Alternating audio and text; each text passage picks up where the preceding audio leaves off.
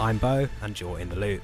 Nurse Lucy Letby, who's pleaded not guilty to murdering 7 babies at a hospital's neonatal unit, has been given evidence for a 4th day.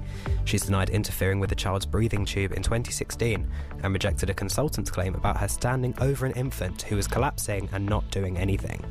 During questioning by her lawyer, she's also denied murdering twin boys at the Countess of Chester Hospital by injecting insulin and air into their bloodstream.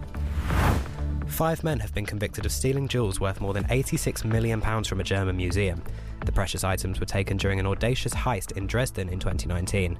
The men face sentences of between 4 to 6 years. Police recovered some of the jewels, but it's feared the rest of the treasure may never be found. It's claimed the cost of living crisis could be making our roads more dangerous.